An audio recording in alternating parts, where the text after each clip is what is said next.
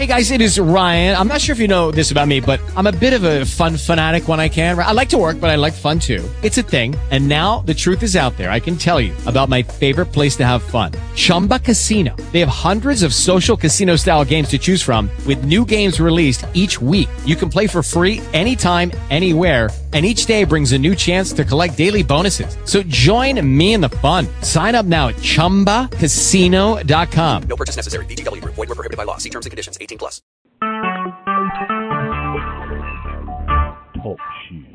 Recorded live.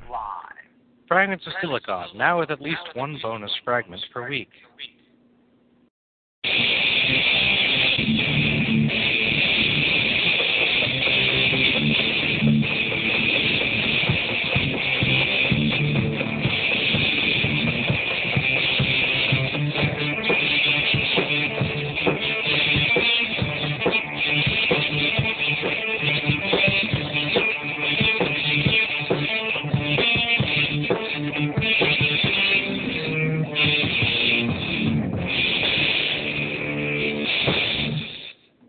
All right, and welcome to another Tuesday morning edition of Fragments of Silicon. I'm your host, Adam, and joining me in the studio, as always, are Alex, Petty Fan, and forgive the echo.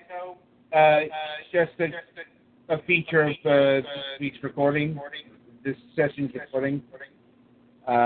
Anyway, so this is an off-kilter show. We'll just get right to the interview. I blame Bill for the echo. All right. Anyway, this week we are welcoming Jens Berglund. Yeah, that's about right. Sorry if I butcher any names here. That's cool. Yeah. Yeah. And Vic Sassi. It's a pleasure to be here. Yeah. Hi, everyone. Yeah. Hello. Like I said, once again, I apologize if I got your names wrong. International names can be hard. All right. So let's begin at the beginning. How did you guys get into making video games or being a part of the video game industry? Good grief, that is such a very, very broad question. I mean, I can give you a very, very quick overview of how I began. My initial background, I'm from the UK. I was born in England. I worked primarily as a journalist for very, very small local papers in Manchester and in London before I relocated to Stockholm, Sweden, where I did some work for the Swedish Game Association, worked for a few game publications before actually deciding to work in the industry. So I've been on the fringes for a long time, but several years ago, 5-6 years ago, I actually decided to work within the industry and have worked for the likes of Stardoll, Paradox Interactive, and now Might and Delight. And I started coding as a teenager and always approached making games from the coding side. So I went to college studying game design and programming, and then I got a job at Might and Delight. So that's my short version. And what inspired you to make games? I think as a studio, you know, it's a collective love for creativity. From my perspective, I'm not exactly one of the creators, but I oversee a lot of what we do here. My background has been steeped in games. I traveled around an awful lot. I've lived in 13 different countries, and the one stable for me was gaming. So it didn't matter where in the world I lived in, there was always a console, a machine, some gaming device in my hands, and that love of the medium has basically just manifested itself in a desire to work within the games industry. But yeah, that was a really broad and hard question for me. what inspires me and drives me to make games, or us as a studio? Both. Okay. I don't know. I mean, making games for me is a bit messing around. That it's a fun thing I do, and then games come out of it. And I mean, at the studio we have some artistic aspirations with it, and I mean, we take inspiration from nature or art or history, and ask ourselves, what if we can make a game out of this, and how would this feel in an interactive way? And that's really interesting to me, and a big part of why I do this. It sounds good. Right. So, for Vic, you were once a games journalist. Amongst other things, yes. Right. My question here is, what is it like to cross that divide from games journalist to working at a games developer or games publisher? It's a really, really interesting question. I think for a long time I actually enjoyed being on the fringes, so to speak. You have to be extremely objective with the way you look at things, and you could obviously be critical while still being extremely constructive in some of the feedback, the views and opinions that you shared. But I think my main interest had always been to be more hands-on. And my initial background, as well as being a journalist, has been business and finance. I worked for, amongst others, Standard & Poor's, Barclays Bank, PricewaterhouseCoopers, which are fairly large financial institutions. So I think being able to combine those was always something I was going to do, but the question was how. And once I realized and began to understand, the relatively complex structure of what it is like to work within the industry. I mean, the industry is so detailed and layered with, the creative aspect, but then the business side, and obviously everything else that comes in between. I was able to kind of chart a path, luckily, with some very, very great and supportive people who were willing to give me an opportunity in the industry. That's good to hear. Oh, before you worked at Mike Delight, you worked at Paradox. That's right. What did you do there, and what games did you oversee? I worked at Paradox helping to build and set up the business development department they have there. So very similar to what I do here, but essentially building a department that was virtually non-existent from the ground up. And Paradox, as you know, is fairly well regarded as a publisher as well as a developer nowadays. And this was before the likes of City Skylines and Pillars of Eternity really, really took off. So it was basically working with the exceptional team we had there to identify the gems and making sure they were able to become the big titles they are today. And what attracted you to work at Might and Delight? Well, Might and Delight and I have had a very, very long history. I have known and loved the team for a long time. I actually helped put together one of the short story books that came out with Shelter One when it was initially released several years ago. So we've had a relationship there. And when the opportunity to come here, especially with me being a huge advocate of the indie game scene, it was a no-brainer, really. Right. And for Yen, have you been with Might and Delight the whole time, or have you worked elsewhere? The whole time, because I got an internship here at the end of my third year, and then I kind of stuck here. So I've been here for for like 1.5 years. Oh, neat. All right, so let's talk about the founding of Might and Delight, if you can. How did the studio get started? Might and Delight was founded in 2010, and it was hot on the heels of the demise of another studio called Grin. I don't know if you know anything about Grin. They had established a reputation for working on fairly well-known IPs, such as the Wanted series and the Bionic Commando, and once that studio went, dissolved, a couple of former employees to Grin decided they wanted to go in a completely different direction. That was Anders Westin, who is now the CEO, and Jacob Tuchen. And together they created Might and Delight, and, as they say, the rest is history. Here we sit now. Yeah, I think it was one guy, too, a coder named Bertil Högberg, who now, he drives his own indie studio, which I've forgotten the name of. But and how many people work at Might and Delight now? Might and Delight is kind of a rolling collective, we would say.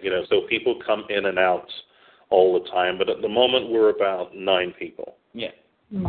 It's a lot of part-timers and interns come and go, and so it's around. it's usually around 8 people. Yeah. That's a fair size for indie dev. We've interviewed bigger, we've interviewed smaller. Right, so let's talk about your first game, Pig. Or is that your Pig? Yes. Yes, it is. All right, so for those who don't know, what is Pig? Well, it's an atmospheric platformer with a gravity mechanic. And I mean, neither me or Vic was involved in it, so we can just give you really brief answers on PID. Yeah, I mean, as Jens said, we weren't here, but PID as a game was what Jens pointed out, a platformer, visually striking, that really resonated with a few people because of its, how do I put it, difficulty curve. Yeah, it's terribly punishing. It's not like the games we do now. I would say so, since, the Shelter series is a vastly different game series than PID. It is. I mean, the Shelter series was born out of a willingness to come up with something quickly. I mean, once we released PID was not a commercial success. It didn't do well, and we were struggling financially, and then the creative director we had at the time came up with this concept, that was, okay, why don't we do this game about a mother badger who has to, navigate the perils of the wilderness and try and ensure her kids make it to safety. But the interesting thing about that is that from the beginning, Shelter was meant to be a really mainstream commercialistic platformer. And then one of the coders made a test and added 5 little cylinders that followed the big cylinder that was then the player. And everyone fell in love with it, and that's how the cub mechanic started. So why a bad? Why not? It was partly because it was very much an economic decision, because few people have seen Badger, so you can get away with more unrealistic animations, and it's pretty easy to animate because it's not very complex. It's more of a bigger lump if you compare to a Lynx. So that was very much more work to animate. Now, did you work on the first Shelter game? No, I didn't. No, none of us did. Okay. How long did it take for the first Shelter game to get made? I think you mean in terms of how long it was in development for? Yes. I without being specific, and please do not quote me on this, despite the fact that we're in a podcast, I would say just shy of a year. Yeah, I think the official is 8 months. Yeah. That's noted in the Gamma Sutra article by Andreas. Yeah. The postmortem. Yeah. Yeah. And did the game do well when it got released? It's what you would call having a long tail. I mean, it did okay, but the game has actually experienced a renaissance since the launch of Shelter 2, especially. It's doing quite well. Surprisingly, for a game about an animal with very little legs, it's shown itself to have extremely long legs and long life so far. Yeah. I guess I'm less surprised at that because survival games are pretty hot right now. I'm like, and honestly, the Shelter series does the Shelter, I don't know, genre or differently than just about every other game I've seen out there. Like, you're playing as wildlife instead of a human and trying to survive, say, the zombie apocalypse. You're just trying to survive nature. That is true. I mean, there have been other games that have tried and, achieved moderate levels of success. There's the likes of Tokyo Jungle, which was on the PS3, that did quite well. But I think, our main staple is the narrative as well as the visual style. And I don't think there's anything out there with the kind of aesthetic look we have for the Shelter series. Indeed, when I was playing Shelter 2, I noticed how unique the art style was. How did that come about? Well, it's because PID was all about shapes and lighting and just flat colors. We kind of turned it around, and everything in Shelter is about no lighting and all textures. So it was a fair bit of experimentation in the start of the Shelter project that then led to this very patterned, a bit origami-styled visual art style. Makes sense. But yeah, it's magic by Jacob, our art director. Yeah. Well, have you ever gotten complaints from people because it's so stylized? Have we ever done what? I didn't quite catch that. Oh, have you ever gotten complaints from people for the graphics being so stylized instead of no, I don't think so. I think if anything, the style has resonated with a lot of people. I mean, we've I believe won an award as well for its visual style. So I don't think that's been an issue, if anything. Yeah. It's a very small minority on Steam forums that claim that they want a photorealistic style, but that would not suit the game and the feel and the gameplay at all. So I don't think they actually would want that, but that's what they're used to. Right. So what went right and what went wrong with the first Shelter game, so to speak?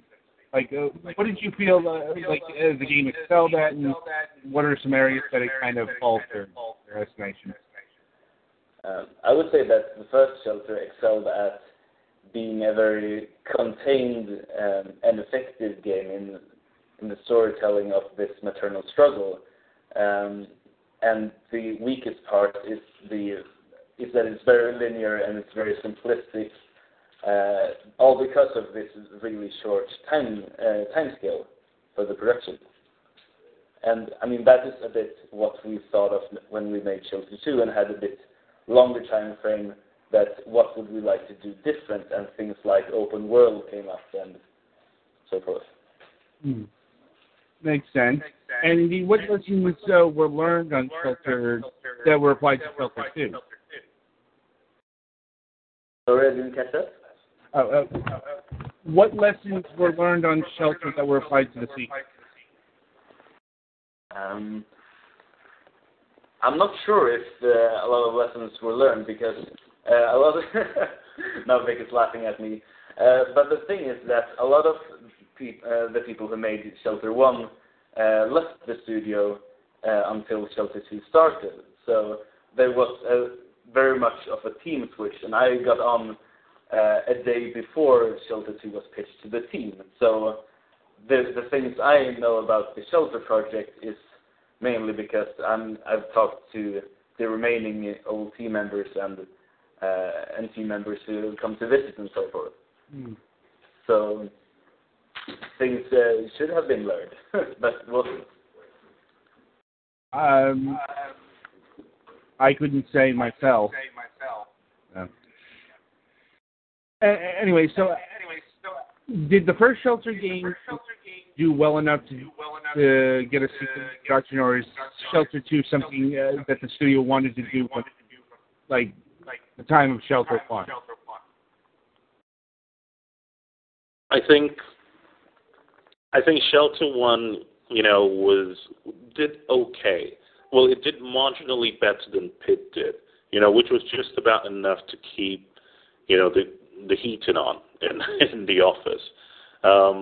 But I think, Shelter 1, once it was made, was not exactly the grand vision initially. So, once we knew that there was some money to continue development, it was a chance to expand on the original idea. It's a mixture of many different factors, but I would say that's one of the key factors. Makes sense. And all right, so what was expanded in Shelter 2, and what was added, and what was changed? Well, a lot. But when we made it, we had a vision of a core that was similar to the Shelter 1 game, which is the maternal struggle and that the player should feel attached to their cubs. And in other respects, it wasn't as important to keep factors. So we had some things defined from the beginning, like the open world, like hunting should be a lot bigger because you're higher up on, you're more of an apex predator than a badger is.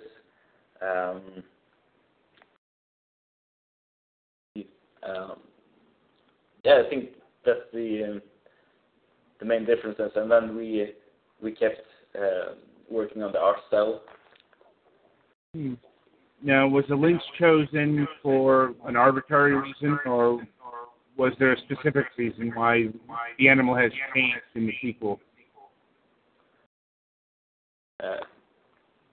It wasn't really arbitrary, but it was chosen because of that interesting gameplay came to mind when we thought of the links, and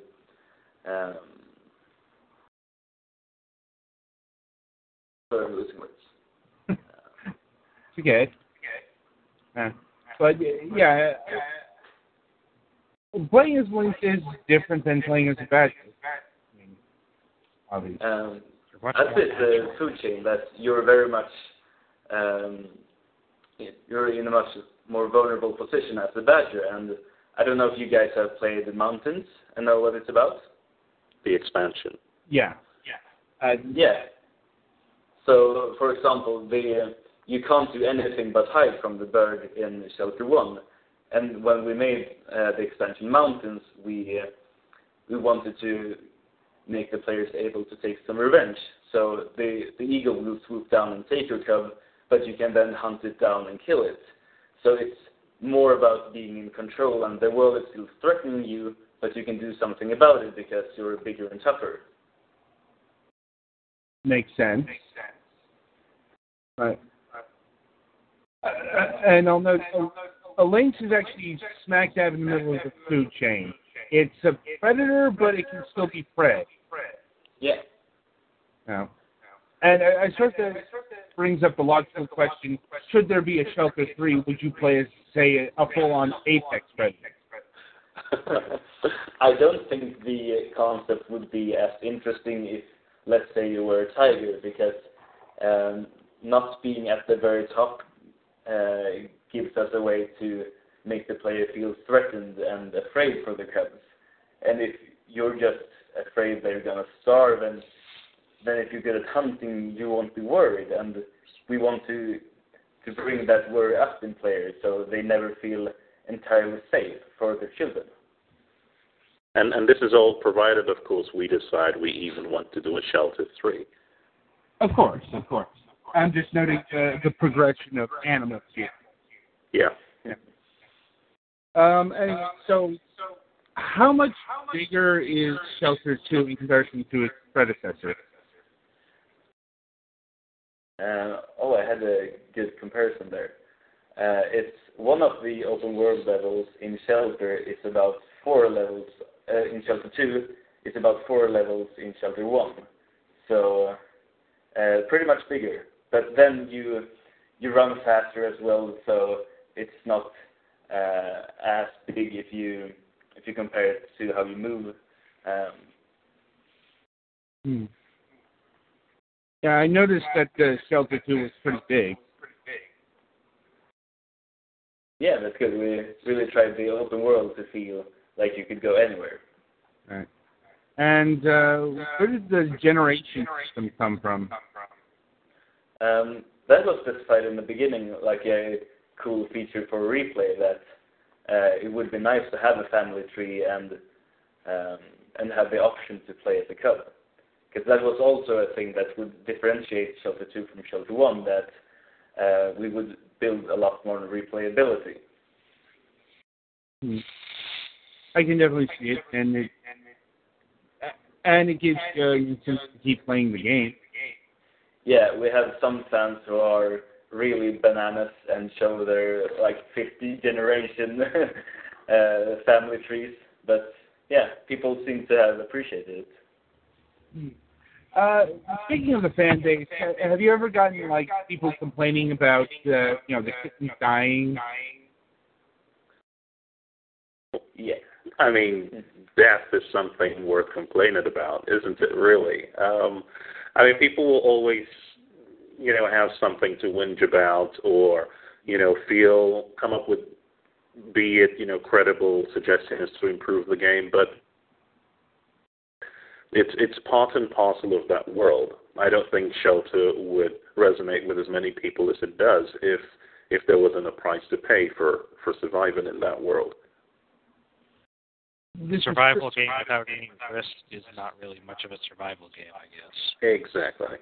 This is true. It's just, I have actually people on Twitter complain about, the cats dying because, cute animals, a lot of attachment to cats, so on and so forth. Yeah, but guess what happens? I think one of the best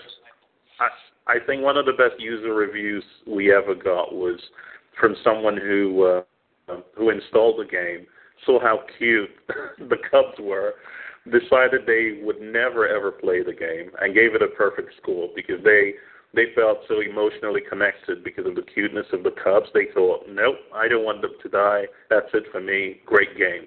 Job done. It's especially harrowing when one of the cubs dies, they let out a blood-curdling mew or something like that. When one of them has been picked off. Yeah. So take us to the development process of this game. What did you have to do coding-wise to make it work again? That's a really big question, but when I started, I had never made an open world game, so that was a big challenge because we made all these systems in parallel, and then we were going to make them work with, the seasons and the dynamic threats that could appear at different times, and the events and things.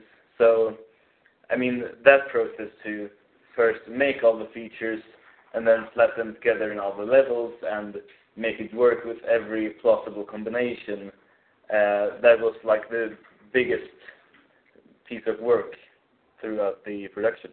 It sounds like it.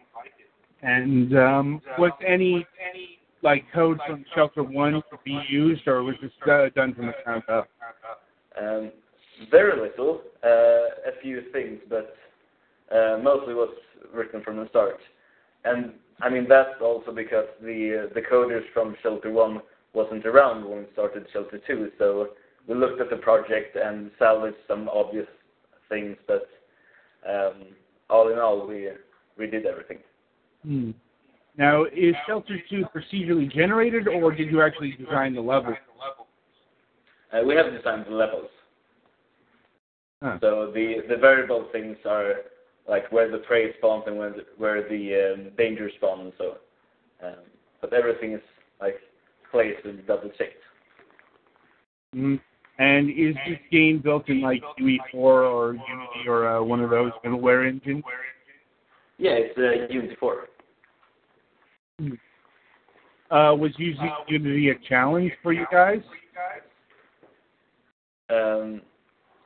No, not really. I mean, it has its personality, and that's what it wants at times. But I prefer Unity any day before using my own tech or someone else's tech, because it's such a big user base, and we can contact them for support, and there's often forums and community-built add-ons that you can use. So it's definitely has saved us some pain. If something goes wrong, you can like check resources on the sort of thing instead of just having to go through everything you've done and say, "See, where did I mess up this time?" Yeah, exactly. And of course, Unity messes up, and I know a lot of workarounds for systems that sometimes fail, but it really helps to have middleware. No doubt. So how long did you end up working on Shelter 2? Let's see, it was a little bit more than a year, and it was delayed because at first we were just going to make it in like 8 months, and then there was no way that we were going to keep that date, which became more apparent the closer we came to the deadline, which was August 2014. Yeah. So that's when we put the deadline 6 months forward, and we did the Blue Flamingo then.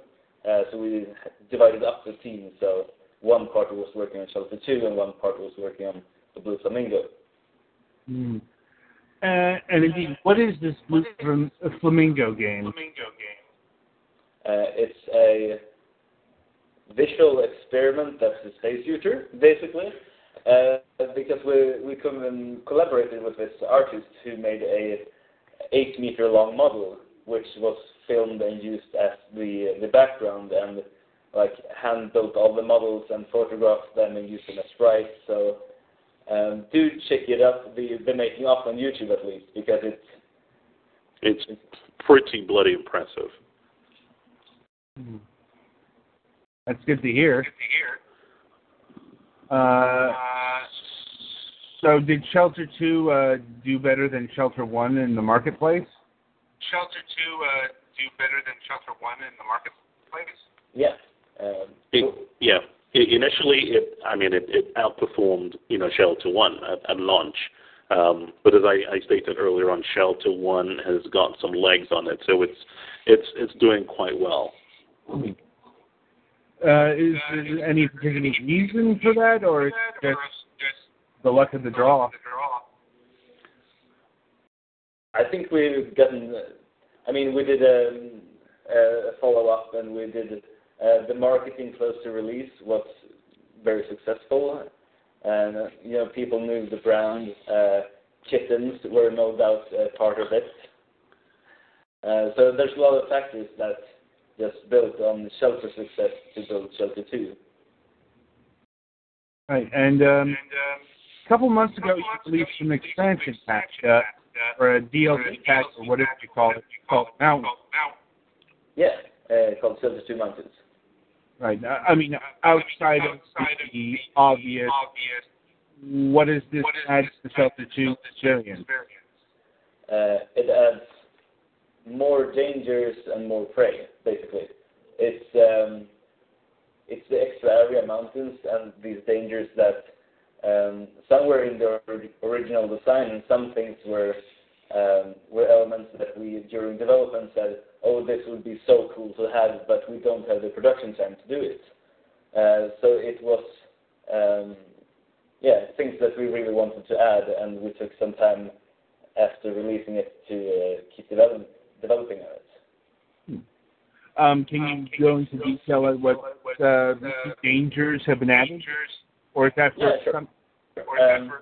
So there's the fox that will stalk you when you have your small cubs, and it will make a run for it when it's close enough, and then you can hunt it down if your reactions are fast enough. And then it's the eagle from Shelter 1, which, like in Shelter 1, it swoops down and takes one of your kids. But now it takes some time to lift, so you can run up to it and kill it now. And then we have the bear, which is mostly, it walks around in its little turf, but if you get close enough, it will hunt you out of there. And then we introduce forest fires, which work as in Shelter 1, but in an open world adaptation. So a fire can start from lightning, and then you just have to get out of there fast, or your camps will burn. It sounds like it adds a lot to the game. Yeah, it's been really appreciated by the fans, so it's nice to hear people's feedback. Indeed. And can you tell us how the music of Shelter 2 was created?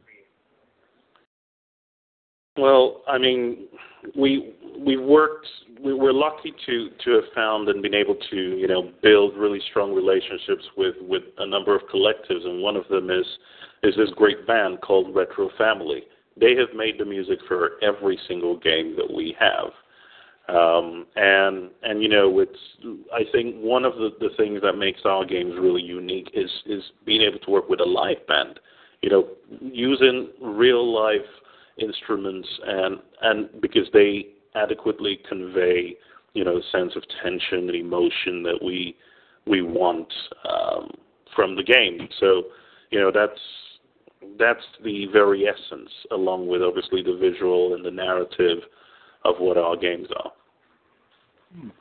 Yes, I rather like the music in the game. Very fitting, very ambient.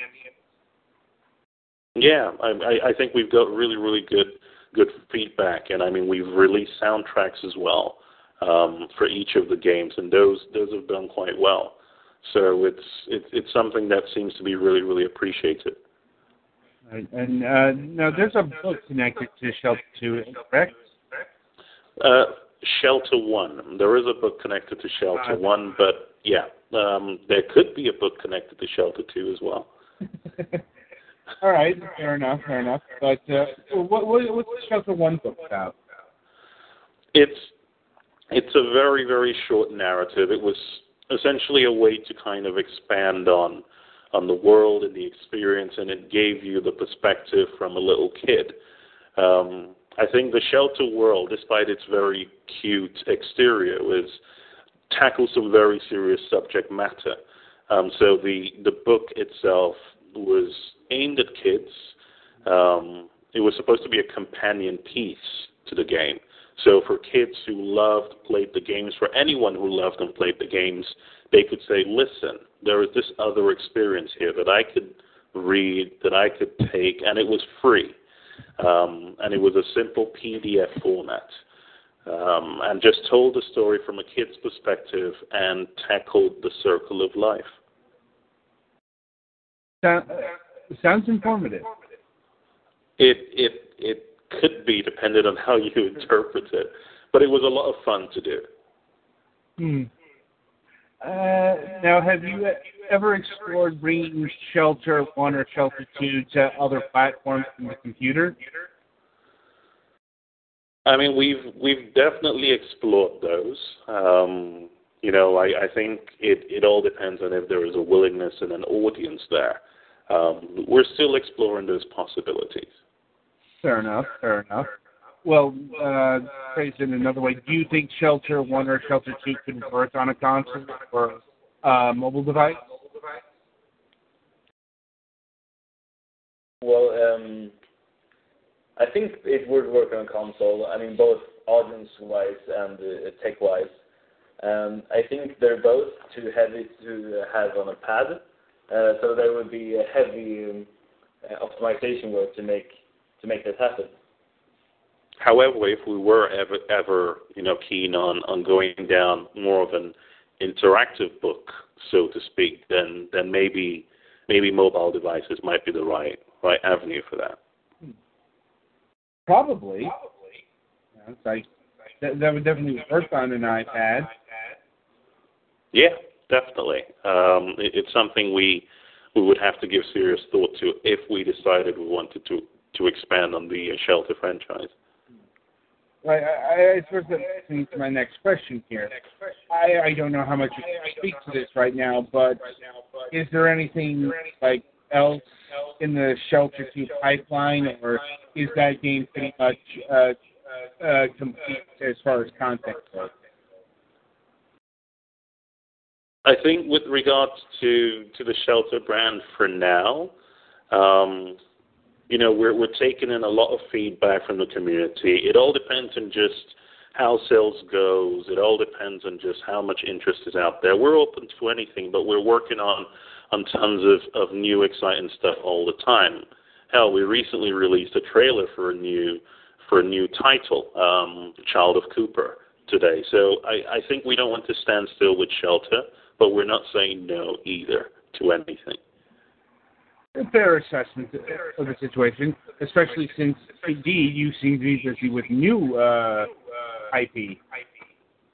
And yeah. Indeed, what is Child of Cooper? Child of Cooper is, and I am just going to, take this directly from every source material that we've used to communicate the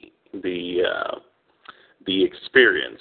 It's a visual-driven narrative experience, and I use the keyword experience. I mean, it's something that needs to be seen to be truly appreciated. I'm curious. Is that seen as in just the eyes, or actually playing the game? A combination of everything. You need your senses honed in and open to what Child of Cooper has to offer. Curious. And now you built this game as a dark net. I don't know if you can expound on that any, but if you. I mean, we've said the game. I think we've been very clear about this initially, that the game is played from the perspective of a young child, and it has a very strong theme of fragmented memory. So basically, the entire game is based on recollections of this child in the game. But I think it's important to not think of it as a game if you start to evaluate, like, does this have a win state or anything like that.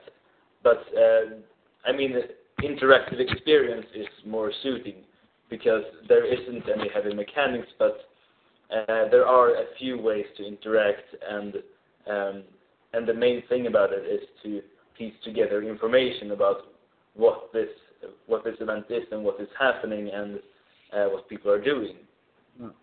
So would this be comparable to something like Gone Home, Dear Esther, the Stanley Parable at all? It would.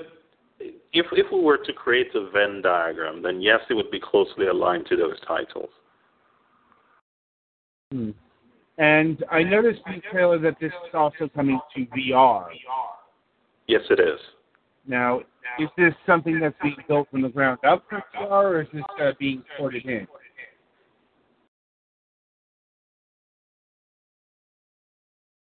Well, the decision was taken pretty recently that we did want to do it for VR.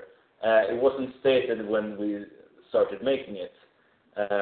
But as we were making it, we noticed that it would be really cool for VR, especially since we have received some dev kits and tried a few demos out. We really wanted to get early on the VR train to release Shadow of Cooper for it. All right, so we're getting low on time here. Just a couple more questions. Are you concerned that the VR experience might be limiting because it's not built from the ground up? Because I recently heard like a VR game that was being ported was canceled because it's no good. Yeah, I'm honestly not that worried since we don't, because of the it not being a heavy mechanics game, but there are very few interactions. So I think we started building a game that we saw suited the platform, and then from that decided to port it. So I don't think porting it will be a problem experience-wise. Right. And so what sort of VR goggles are you using for this game? Or does it really matter? I don't think it really matters, but we've tried most of the VR goggles that are on the market, or will be on the market soon.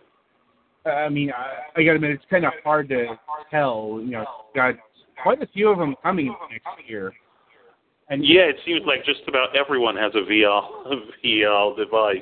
And that actually concerns me about VR, because that's kind of one of the things that could sink the whole enterprise. You know, customers get confused about, you know, do I buy the Oculus Rift, the Vive, Morpheus, Gear VR, so forth.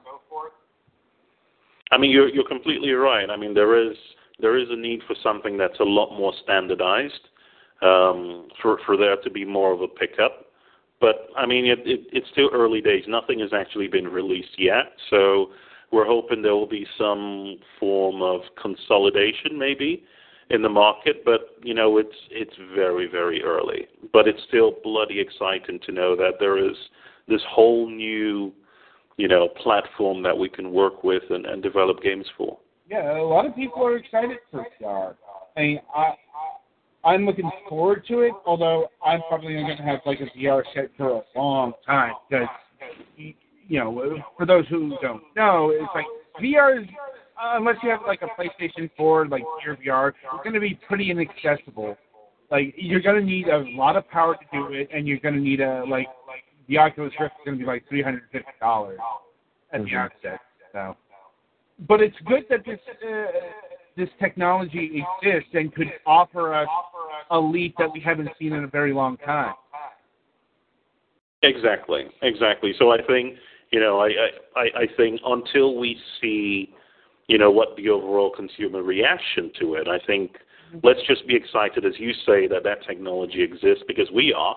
You know, we're like, you know, kids in a candy store, and whenever we get the chance to try out the VR in the office, and trust me, we try it a lot, and we love the experience each time. So I hope you know, a lot more people will give it a shot, and hopefully, you know, it will be something else we can continue to talk about and get excited about whenever a new title comes out. Indeed. And finally, would you be willing to come back on the program when City of Cooper is like released? Child of Cooper? Yes, definitely. Sorry. Of course, definitely. No, we're talking about the sequel that will eventually come. Oh, of course. Good God, I knew I shouldn't have sent that email. Sorry about that. No problem.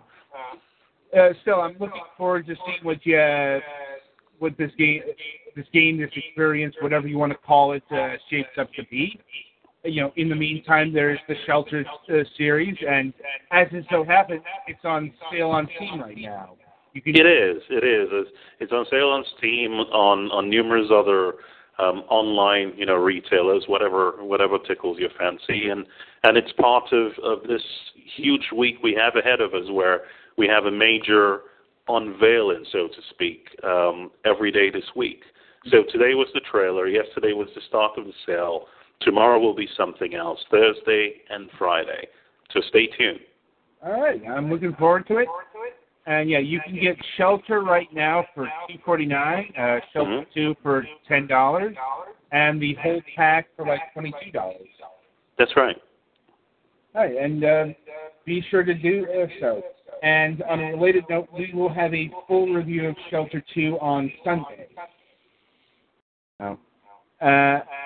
And as far as tomorrow goes, we will be having Nicola Caustic of K-Bros Entertainment. They are the creators of Albert and Otto. I've managed to play a bit of this game. You know, it's really interesting and fun, but I need more time with it.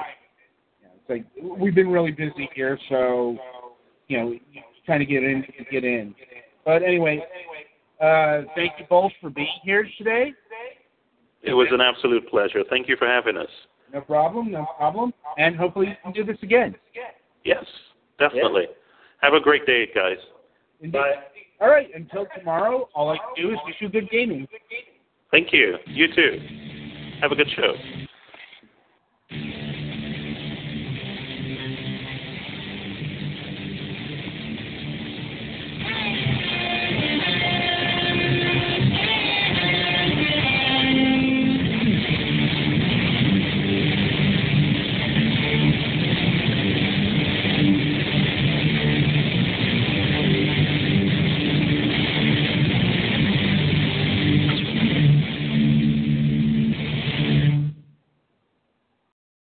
It is Ryan here, and I have a question for you. What do you do when you win?